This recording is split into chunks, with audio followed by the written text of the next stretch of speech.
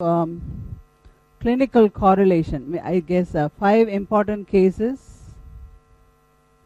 on the clinical correlation of the eye.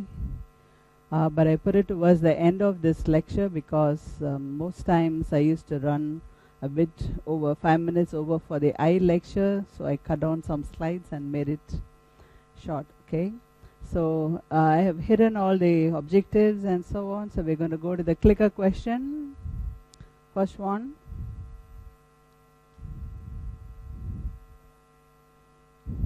Trust me, it's links to histology.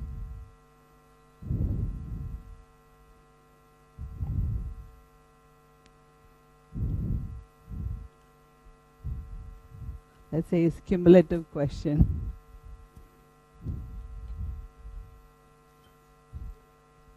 Ralph, you could increase the volume a bit, please. Increase the volume a bit. Yes. Yep. Hello?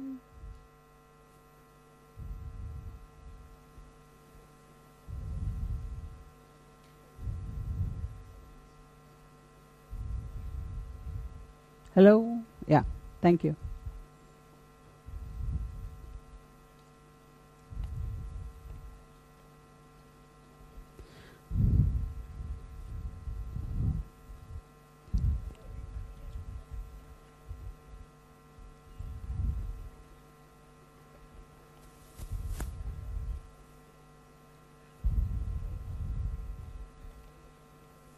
All right, so let us see. Where's the response? What happened to the response? I don't see it. Anyway, so what part is this? Petrous part of the temporal bone. And what is this opening here called? The meatus. Internal acoustic meatus. So we just have to remember that the inner ear that we are going to study about, the cochlea and the vestibule, they are located within this bulge, the petrous part of temporal bone, and the nerves are going to emerge through this area. Make sense? So whatever we are going to study now is called, this is the bony labyrinth, we're going to call it, and those are located in this little bulge, and they're going to emerge right here, and they get into the brainstem. Okay? So that's why I put in this image so we can see where we are looking at under microscope. So today's lecture outline on the ear are all these structures. As I mentioned before, there's a lot of details, but when you revise, it's going to come back to you. And by the time you finish the labs, you're going to be masters of it. Okay? All right. So at this point, it might be a lot of information, especially the eye. But just take it one layer at a time, and it's going to be okay. So here we have just a diagram to show you the various parts of the ear. We normally call it external ear or outer ear, middle and internal ear or the inner ear. Okay, so we can see here the pinna, external auditory canal, and here you will see the tympanic membrane and the 3 ossicles of the middle ear. And they open into the oval window, and there is a round window here, and you can see the innermost ear structures are here. Okay, now we are going to deal with this nerve here called the vestibulocochlear nerve. They're going to come out right here.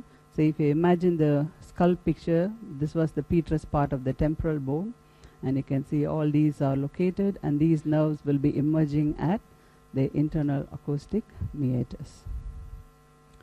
Alright, so histology part. Now outermost area, this picture is actually flipped over, so this is on the outside, this is the auditory canal, and this is the tympanic membrane. So you can see how it is attached to the malleus, the incus and the stapes right here, and this will be attached to the oval window right here. Okay, so we have a little line here to outline the middle ear cavity containing these 3 bones. And we learnt about a lot of nerves that were present in the lateral wall and so on. Now if you took the tympanic membrane and made a section out of it, you will see something like this. It is made up of dense connective tissue. It's almost thick like the dura mater. Okay? Now it contains type 1 collagen, but on one side it is made up of thin skin because the skin continues inside. On the other side, we can see fibrous tissue, some vascularity, and you have a single layer of cuboidal epithelium. So that's what the textbook says. So what is the function of it? So when somebody is talking, sound waves are going through this passage. They're going to cause vibration of the tympanic membrane, and they're going to pass through the three ossicles onto the inner ear. So what they do is they magnify the sound, right? And they're going to cause vibration through a small passage that contains fluid, and we're going to call them different names as we go along. So here is tympanic membrane, and here is the area. Let us look at, if you put in a scopy through somebody's ears, the tympanic membrane looks like this, a bit shiny, and you can see the malleus, the handle of the malleus right here, attached in this region. Alright, so we go on to the middle ear cavity, the three ossicles we just talked about, malleus, incus, and stapes, and you can see the oval window, and here we have the round window right here. Now, it goes on to the next passage. Now we're going to give some names to these channels, right? Bony labyrinth and membranous labyrinth. So whatever is outlined by the bone, you call it bony labyrinth, and inside that you will have membranes like squamous epithelium lining them, and you're going to call it membranous labyrinth. Okay, so internal ear contains two spaces we can call, and they are called the labyrinths. Okay, please make note: labyrinth, bony labyrinth, membranous labyrinth. So let us take one at one at a time. So first one is the semicircular canals. Okay, so we all know these are the semicircular canals. One is called anterior, posterior, and lateral. Anterior, posterior, and lateral semicircular canals. This common area is called a vestibule, and this is the cochlea that is twisted. Now this is actually what we're looking at is a bony frame, so you call it bony labyrinth. Now if I take a section through it, you will see that there are membranes that are lining inside containing fluid. You're going to call them membranous labyrinth. So these are also called ducts inside those areas. For instance, you have semicircular canals will have semicircular ducts. Within the vestibule, actually, they are utricle and saccule. And in the cochlea, you have a cochlear duct. But here, in general, they are called as labyrinth. So we will see those subdivision in a little bit. So first one here is the vestibular labyrinth. The vestibular labyrinth, although it says it includes semicircular canals here, but they are separate entities. Sometimes in textbook it is given this way, and that's why I have put it according to the textbook. Alright, so what we see here in blue is the bony labyrinth. And we have to understand that all those areas in blue are filled with a fluid called, what is it? Perilymph. Okay, perilymph. And those areas that are in brown or orange here contains endolymph. So these are lined by membranes, so they are called membranous labyrinth. So that is what is about. Now here we can look at a diagram, of course, to make this simple. Semicircular canals, and the membranous layer inside called the membranous labyrinth. Semicircular canals, semicircular ducts. Vestibule is the bony labyrinth, utricle and saccule are the membranous labyrinth. And the cochlea is the bony labyrinth, and cochlear duct is the membranous labyrinth. Everybody gets that? So within the bony labyrinth, you will have perilymph. Within this blue area, you contain endolymph. So why is it so important? We're going to see why the hair cells are embedded in them, and the movement of this endolymph is going to cause certain nerve impulses. We will see how it is organized. Alright, so what is the difference between perilymph and endolymph? So perilymph contains high sodium content and low potassium. It's similar to that of extracellular fluid. So you always remember that a cell contains sodium potassium pump, right? A cell constantly keeps pumping sodium out. So outside will have more amount of sodium. So this fluid resembles that one. So high sodium content, low potassium. So whereas the opposite in truth for endolymph within this area. So that is probably important for the survival of the hair cells, okay, that concentration. So once again, semicircular canals contain semicircular ducts, vestibule has utricle and saccule, and the cochlear contains the cochlear duct. Now if you notice, the semicircular canals contain a little bulge towards the vestibule, and these are called ampulla. Ampulla of the semicircular canals, that's what is shown here. Alright, semicircular canal, you can see these little bulge where they connect to the vestibule is called the ampulla. Within that ampulla you will have cristae ampullaris. We will see what it is made up of in a bit. So what does the bony area contain? Perilymph. Again, we have endolymph within the semicircular ducts. Alright, so we'll go on to the next one. Now can we identify these to be semicircular canals? Now they are opening into the vestibule, and there are two little swellings inside. Those are called the utricle and saccule, and slowly we are building more information. Okay, so area contains endolymph, the blue area. So membranous area contains endolymph, right? Utricle and saccule. Now can we identify the oval window and round window? And this, there is a continuation of the sac into the cochlea, and that is the cochlear duct. You can see how it continues down here, and the location of the oval and round window. So sound waves travel, they get amplified, and they're going to cause movement within this endolymph fluid, and we will see how it runs through the cochlea to cause the sound sensation in a little bit. Alright, so now we have to know about the hair cells, which is very important because these are the ones that causes the perception of sound. Now we're going to see where the hair cells are located within these three structures and how they are organized, and movement of which is stimulated by which nerve cells. So basically there are two types of cells. One is called the sensory hair cells, other supporting cell. So here we can see supporting cells in the epithelium, and these are the sensory hair cells. Now these are almost like neurons, right? And they can see nerve afferent fibers towards the base of these cells. There are two types shown here as type 1 and type 2 sensory hair cells. Now you don't have to know these types in histology, but it's nice to just observe how the nerve endings are arranged in this region.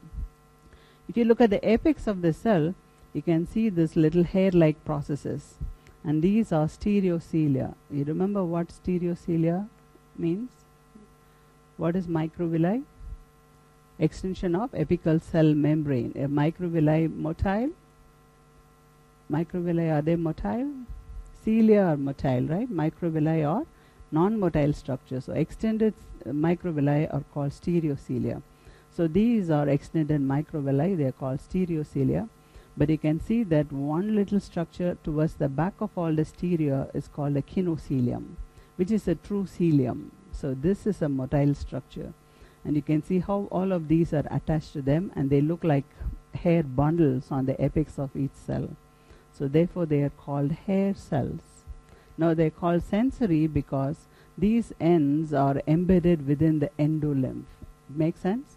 So endolymph, these will be embedded in the endolymph.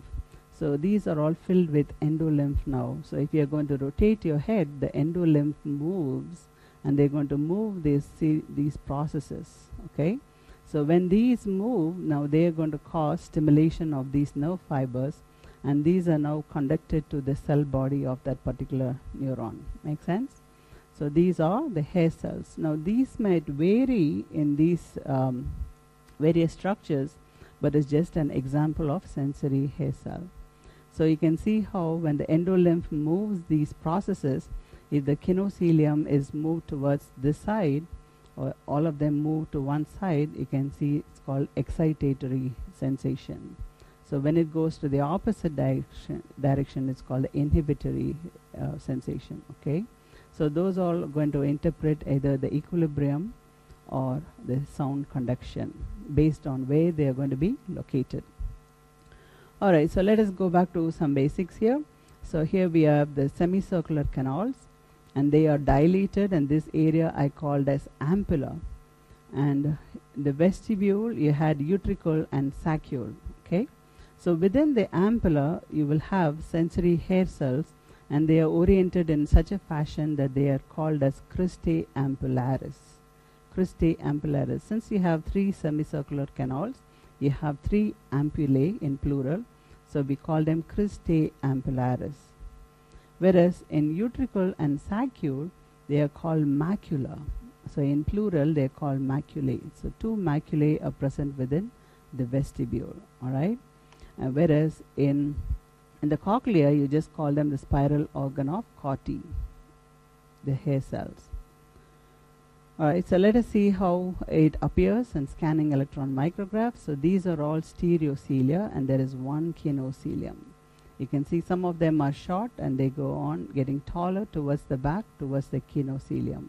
So this represents the polarity of the cell. So once there is movement of the endolymph, these all are moving along with the kinocilium, and therefore that is transmitted as electrical impulse towards the cell body, and this one goes to the brain as vestibular nerve, or is it cochlear nerve, based on where these are located. Okay, so movement causing electrical impulse, and therefore they are called mechanoelectric transducers, these hair cells. All right, so cross section through the apical region shows that these are all stereocilia, so therefore they will have what within the core? Actin filaments. If you remember, actin filaments will be found here, whereas in this kinocilium, what you will find? Microtubules. Very good. So you still remember histology. Good. So this is microtubules. All right, so hair cells of the inner ear. So let us see cristae ampullaris. Where is this located? Semicircular ducts, and maculae in the vestibule. All right. Now this is important to know that, because when you go to the neuroscience this module, you will be doing circular chair, those checking equilibrium and so on. So you have to know which one is causing these sensations. All right. So the first one here, we can see cristae ampullaris in the semicircular canals, but these hair cells are not like these. You see, hair bundles are kind of sticking out from the apical aspect, and they will be enclosed within the endolymph. We're going to call it cupula in a little bit. All right. So utricle and saccule, unlike this one, contains the structure we just described. So you can see how these processes are embedded within the endolymph, and there are some little floating particles that stabilizes the endolymph like a membrane right here. So you can see the kinocilium, the tallest process, and these are all the stereocilia we just talked about. So beautiful here. Okay. So this is how it is organized inside. So let us just imagine this part. Okay, cristae ampullaris. Where is it located? In the dilated portions, the ampullar portions of semicircular ducts. So we are going to look at this portion first, and these areas are called cristae ampullaris.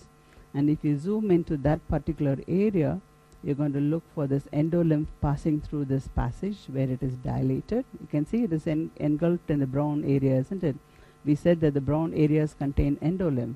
So this projection is along with the flow of the endolymph right here, and we can see the hair bundles or from the sensory hair cells located here. So this is within the ampulla dilated portion, and they contain this little cup-like structure called the cupula, right? So it contains gelatinous substance, and all these hair bundles are embedded in it. So if somebody is going to turn their head around, the endolymph is going to flow this way or in this way based on which semicircular canal is rotating, right? And they are going to cause movement of the hair cells, and then the brain will perceive the sensation as this head is moving in an accelerated direction. Okay, so we're going to see, for example, you can angular acceleration of the head, meaning twisting or action of the body. Okay, so you can see movement of the endolymph causing stimulation of hair cells, and the brain will perceive it as a rotation of the head, right? Angular acceleration. So here we can see some of the sections from the cristae ampullaris. This is the location of the cupula, and you will have endolymph flowing all through this region. So the second one is the macula. Macula is located within the utricle and saccule.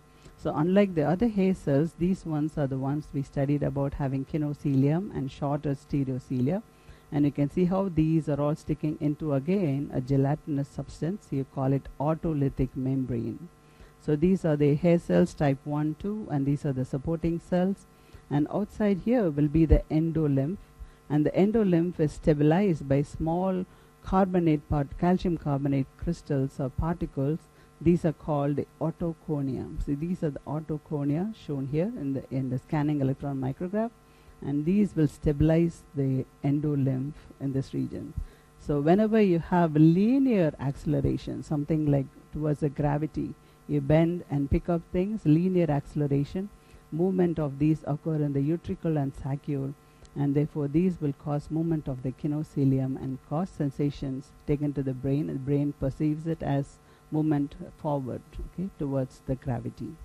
So one is angular acceleration, one is for linear acceleration, which you will be tested on in neuroscience. Probably you'll study more about that. So now we'll go on to the structure of the cochlea. So here, what we see here is the bony labyrinth called the cochlea. Within the cochlea, you will see a membranous tube that runs inside it. We call the cochlear duct, which is also called the scala media right here, okay? So we will see why it is called in a little bit. Now the center of this contains a bony projection. We're going to call it the modiolus. Some people call it modiolus, whatever you want to call it. It is a central projection, and it has a lateral plate called the spiral lamina that runs around like this, like a spiral staircase. And towards the end of the spiral lamina, you will see this membranous tube that is running, or it's enclosed within the bony capsule. So this entire tube is running like 2.5 turns in this spiral lamina, and it terminates towards the end, okay?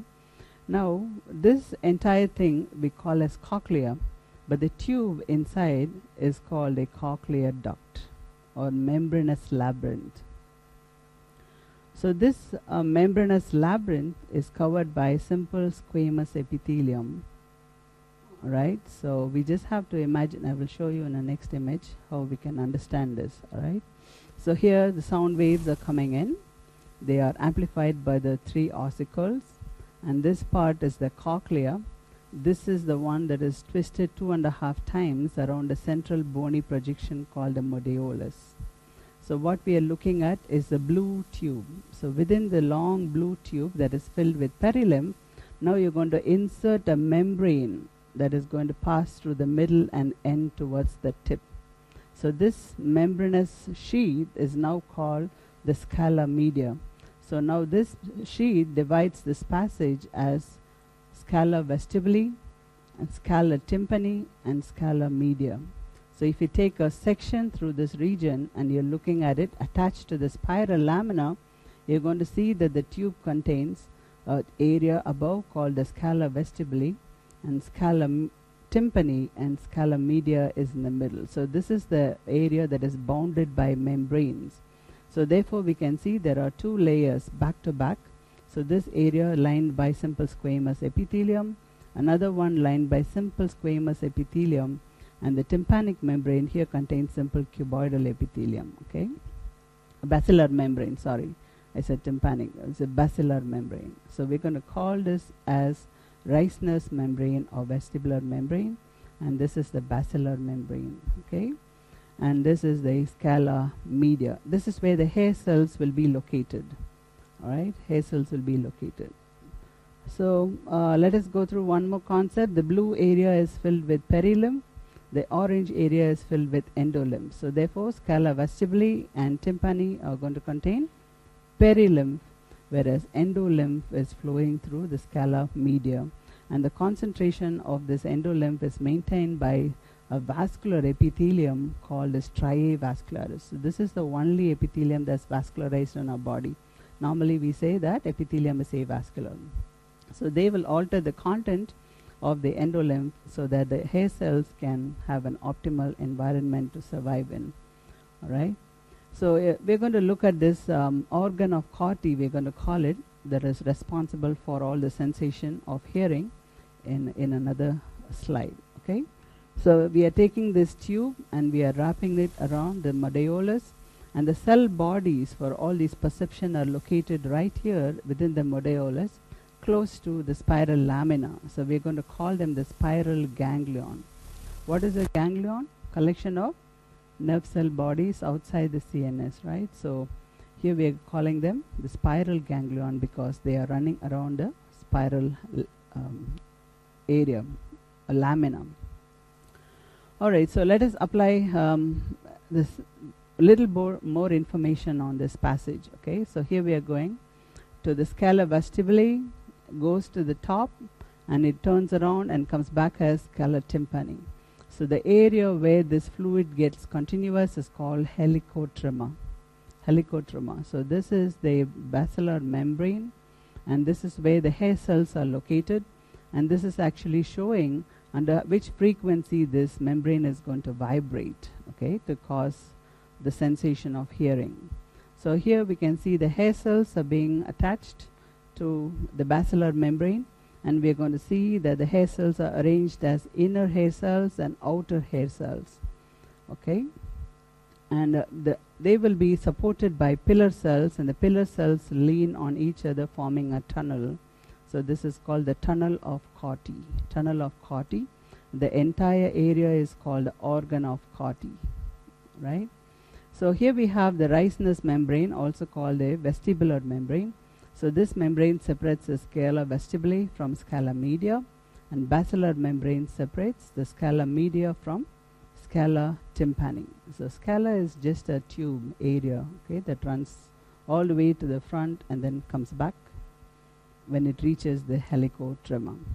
Now this area is called a spiral lamina, and close to the spiral lamina there is a small hill-like area called a spiral limbus, and this limbus gives attachment to this gelatinous membrane called the tectorial membrane. So just like the other hair cells we saw in the vestibule and semicircular canals, this tectorial membrane now is attached to the hair bundles of the hair cells, okay. So when there is movement of the hair cells, now these are attached firmly to the gelatinous material. So movement of these cells will now stimulate these nerve fibers that are attached to the base of these cells, and they will produce electrical impulse. So that is how hearing occurs. So let us add some more information as to, this is pretty much the same diagram, but what we can add is that high frequency sounds causes maximum displacement of the base of the basilar membrane. So how it makes sense is that the sound intensity is so high that it can travel through the vestibular scala vestibuli, come back and still stimulate the tympani, and therefore we can see it stimulates the basal aspect and the high frequency. Whereas low frequency can only reach the apex. It doesn't have the intensity to come back all the way to the base again. So it stimulates the apical aspect of the cochlea. Sometimes you might see this question in neuroscience.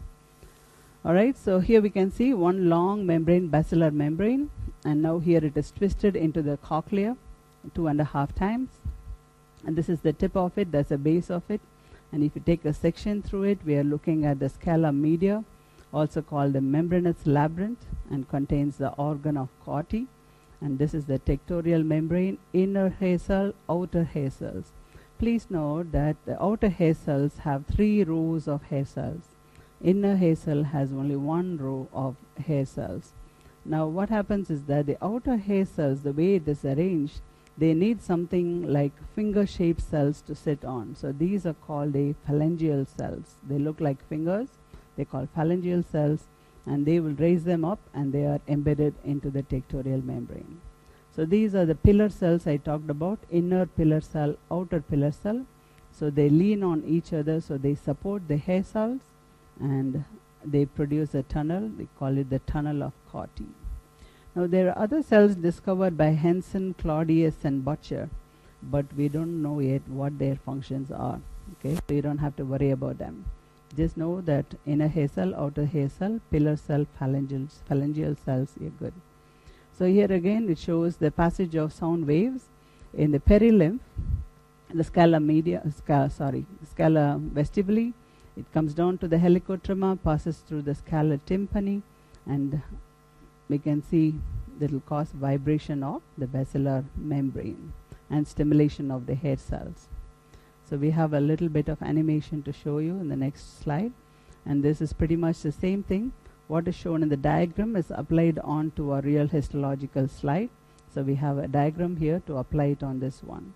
Now whatever we call inner is towards the spiral limbus. So this is the spiral limbus, tectorial membrane, hair cells, inner hair cell, outer hair cells. You can see how they are.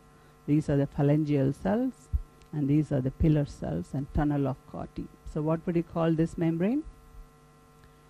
Basilar membrane. Okay, basilar membrane. That is where all these cells are located, and we call them organ of Corti. Where is organ of Corti located? Is it in scala vestibuli, scala media, or scala tympani? In the scala media. Okay, that's where organ of Corti is. What makes up organ of Corti? Inner, outer hair cells and the pillar cells. So these are what is called organ of Corti. Alright, so this is a beautiful picture to show you the outer hair cells. You can see they are arranged in 3 rows. So you just have to imagine that it is a long sheet running all the way from the base to the apex of the cochlea, the same arrangement.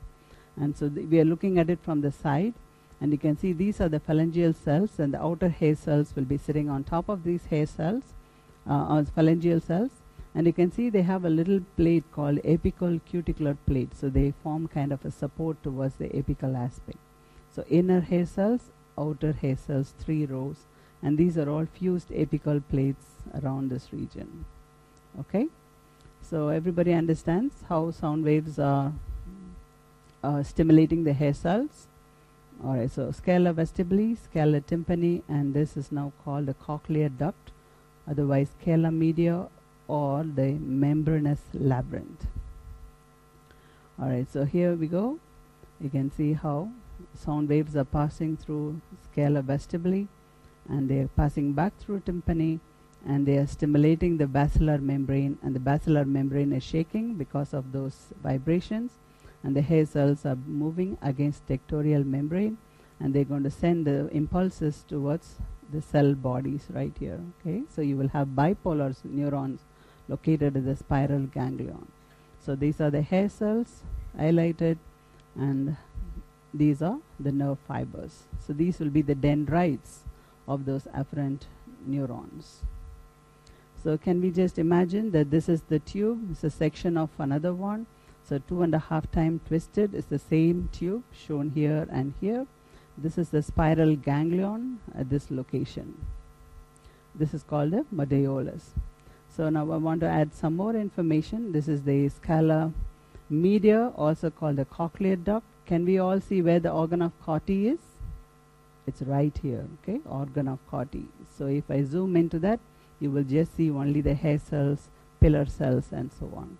So we have to understand that this is the medeolus or medeolus, whatever you call it. So here are the spiral ganglion that contain the bipolar neurons, and those dendrites will be located right here under the hair cells, and the axons will be coming out here, and the collection of those axons make up the cochlear nerve. Okay, it's a very important concept to understand. So here we go. That is the scala media zoomed in, basilar membrane, vestibular membrane, scala media, organ of Corti, tectorial membrane. So normally this membrane rests on the hair cells. Okay, histological preparation, it has been reflected. So this is what is called spiral limbus. This is spiral lamina. Spiral lamina is a bony plate projecting from the medeolus. Okay, right. Any questions? Stria vascularis is the epithelium on the lateral aspect, and this area is called the spiral ligament because it kind of supports the basilar membrane to the lateral aspect. Organ of Corti. So time for you to identify them. Can you identify this one? Vestibular membrane. This membrane, basilar membrane. So we all know this is called the organ of Corti. What is this one? Tectorial membrane. What did we call this space? Scala vestibuli. V for victory on top. Okay, vestibuli. Tympani is right here in the bottom. So what is in the middle would be scala media. Alright, so here is the striae vascularis, and this is spiral ligament right here. All this is bone. If you remember the histology of bone, you can see the osteons and some osteocytes right here. Alright, the concept of formation of cochlear nerve. So these are all collection of nerve cell bodies, bipolar neurons, a spiral ganglion. So these will be the dendrites, cell bodies, and this will be the axons, and all these axons will become the cochlear nerve. They will now join those nerve fibers that are coming out from the semicircular ducts and the vestibular labyrinth as vestibulocochlear nerve, and they will emerge out through internal acoustic meatus. Okay, so let's take a question before we continue.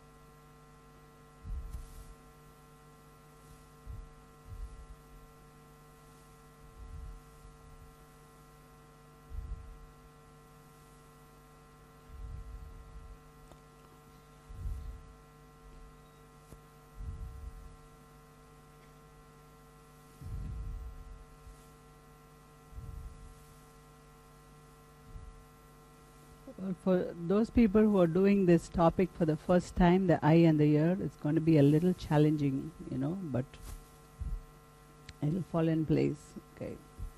Alright, so we can see the inner neuroepithelial hair cells were found only on the basilar membrane, right?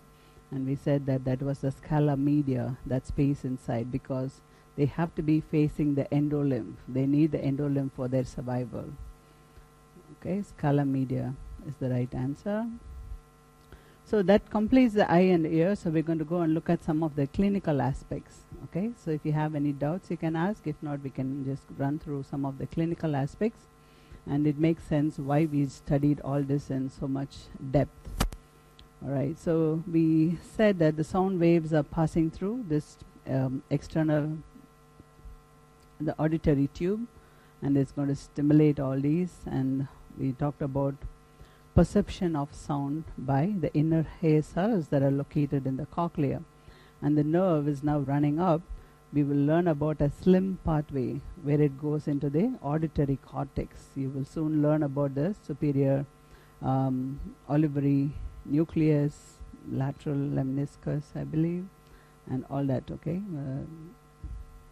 slim pathway, you'll remember that later on.